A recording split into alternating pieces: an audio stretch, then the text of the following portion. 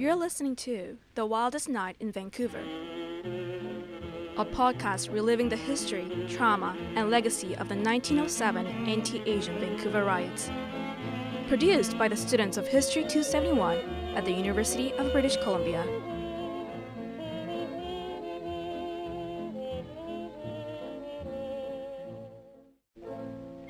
Episode 2, Anti-Asian Sentiment along the Pacific Northwest Coast.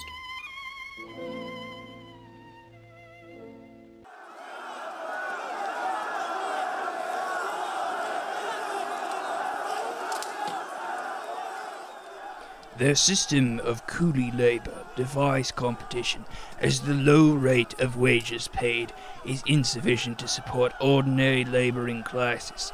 Hence, the Chinese are gradually monopolizing and controlling many industries which have hitherto afforded employment to the permanent population of the province.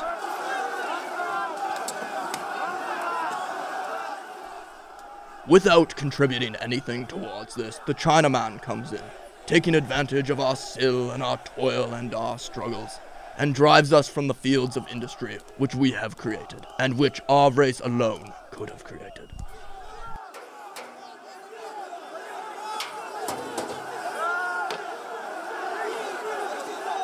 The Legislative Assembly of British Columbia, recognizing the evil consequences resulting from the continued immigration of Chinese, has repeatedly pressed on the government of Canada to take some steps to mitigate the intolerance mischief which the Chinese has done and are doing to the people and province of British Columbia.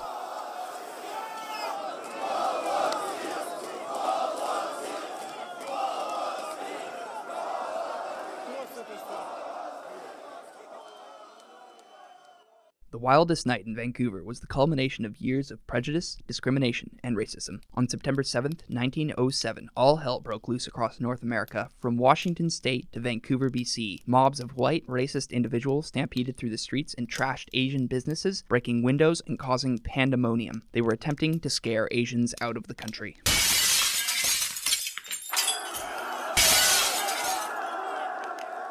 Famous photos of the aftermath of these riots in Vancouver depicts 130 Powell Street. A policeman stands outside the small shop while talking to a well-dressed white individual. The store behind the policeman is demolished. Not a pane of glass has been left untouched, and in the doorway stands a smiling young woman cradling a baby in her arms. To the right of the girl is a young man looking towards the camera, and to the far right of the picture is a man in a turban who we've come to understand is the best friend of the store's owner.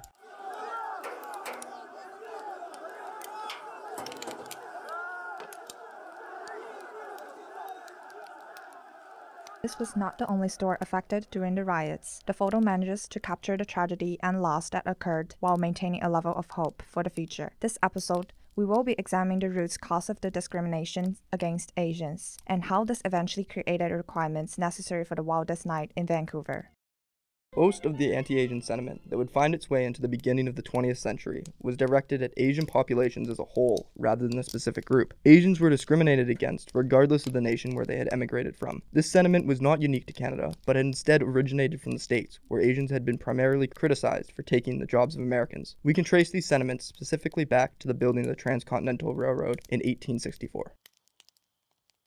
Asians looking for work could find jobs in primary industries, notably in forestry, agriculture, mining services, and the fishing industry. With the building of railways, however, Asians were repeatedly taken advantage of and sent to work in the most dangerous parts of the job, while simultaneously being paid less. These men, who were forced to work for nearly nothing, put a number of white individuals out of work. In outperforming white men, Asians created a level of competition that whites couldn't keep up with. The resentment that followed would transpire into one of the main reasons whites wanted all Asians out of the country.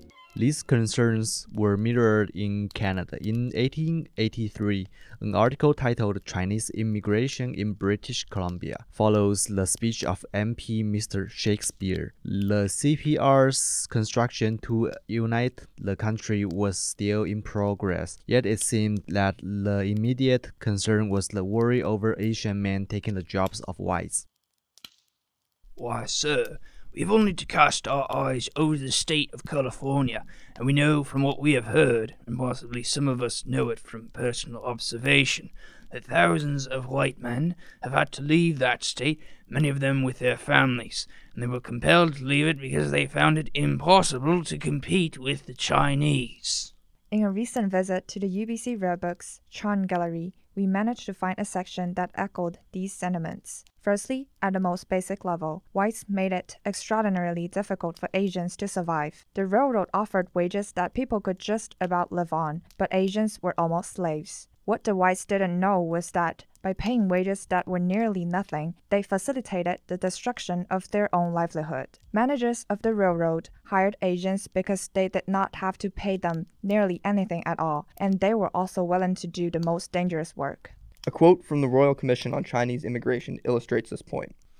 In less than 6 months, they had Chinese doing everything, and the foreman said that, taken together, the Chinese did 80% as much as the whites, while the wages of the former were $31 a month and they boarded themselves. The white laborers, they gave $45 a month in board. It isn't surprising then that Asians were regarded with intense suspicion. If these people willingly worked for almost nothing, they were believed to have been thieves that wanted to steal equipment and valuables. In the Chan Gallery, we discovered a small red book titled Private Instructions to Guards in Charge of Chinese. The implication made in this respect was that Asians were severely distrusted. While guards were needed on the railway to protect workers from Native American attacks, these guards were used for the intentional purpose of managing the Chinese, ensuring that they did not steal CPR property.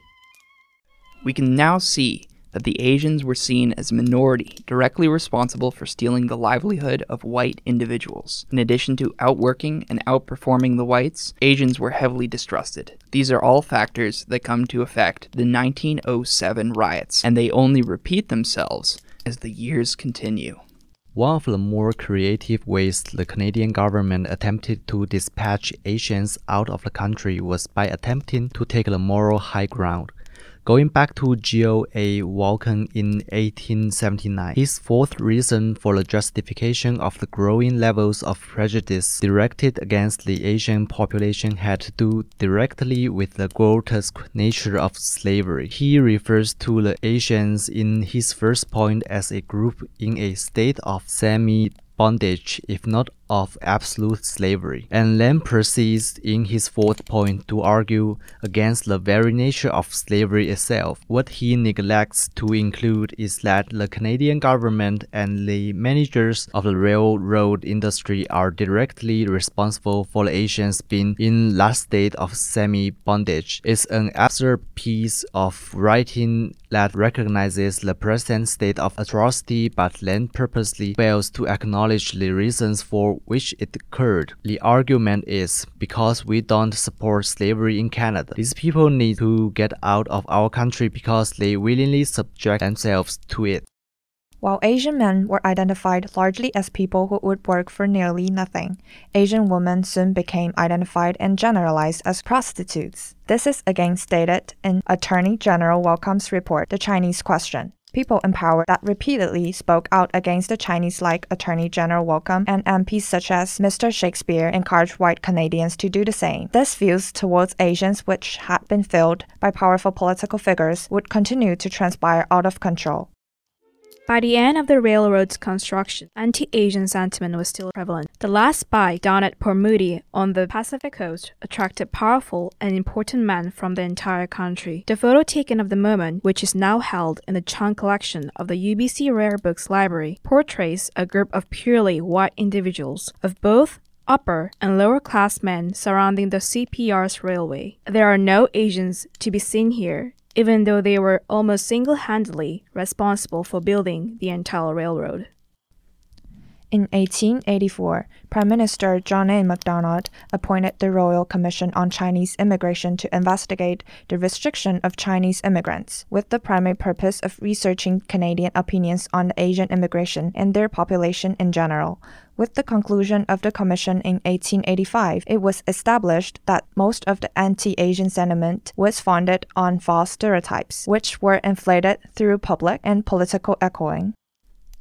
Despite this conclusion, The commissioners of the project sympathized with the majority of the white laborers, finding themselves in the pockets of political and business kingpins. They called for the restriction of immigrant workers from Asia through taxation, which assured that the workers making their way across the sea weren't broke, bastardly, or diseased. Instead, they were relatively financially successful and hardworking. Chapleau and Gray, the commissioners of the doctrine, proposed a $10 fee in response, which was later bumped up to $50 later that year, and then $100 in 1902 on Chinese immigration to the country. This allowed for the accumulation of $23 million over the period of what has been coined as the head taxes installation, which translates to approximately $1 billion today. On the surface, this tax was justified as a means to finance health inspection on the Chinese passengers on their way to the West, but in reality, it was used to essentially pad the government's bank account and help finance construction of the railway. By 1907, the resentment against Asians finally accumulated to create the Asiatic Exclusion League. This was a brother organization of one of the same name founded in San Francisco, California, 2 years prior, which focused on its bigotry towards primarily Japanese and Korean populations.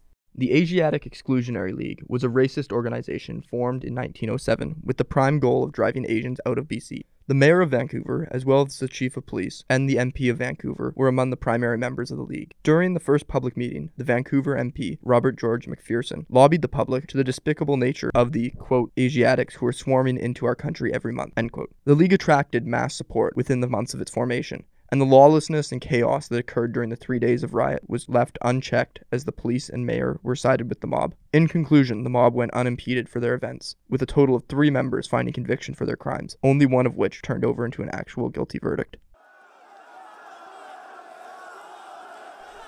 In culmination, all of these factors would finally lead to the wildest night in Vancouver. The Wildest Night in Vancouver is produced by students in History 271 at the University of British Columbia, under the direction of Tristan Grunow. This series was sponsored by the UBC Department of History and supported by the Public History Initiative. Special thanks to the UBC Faculty of Arts ISIT and 101.9 CITR Campus Radio. Thank you for listening.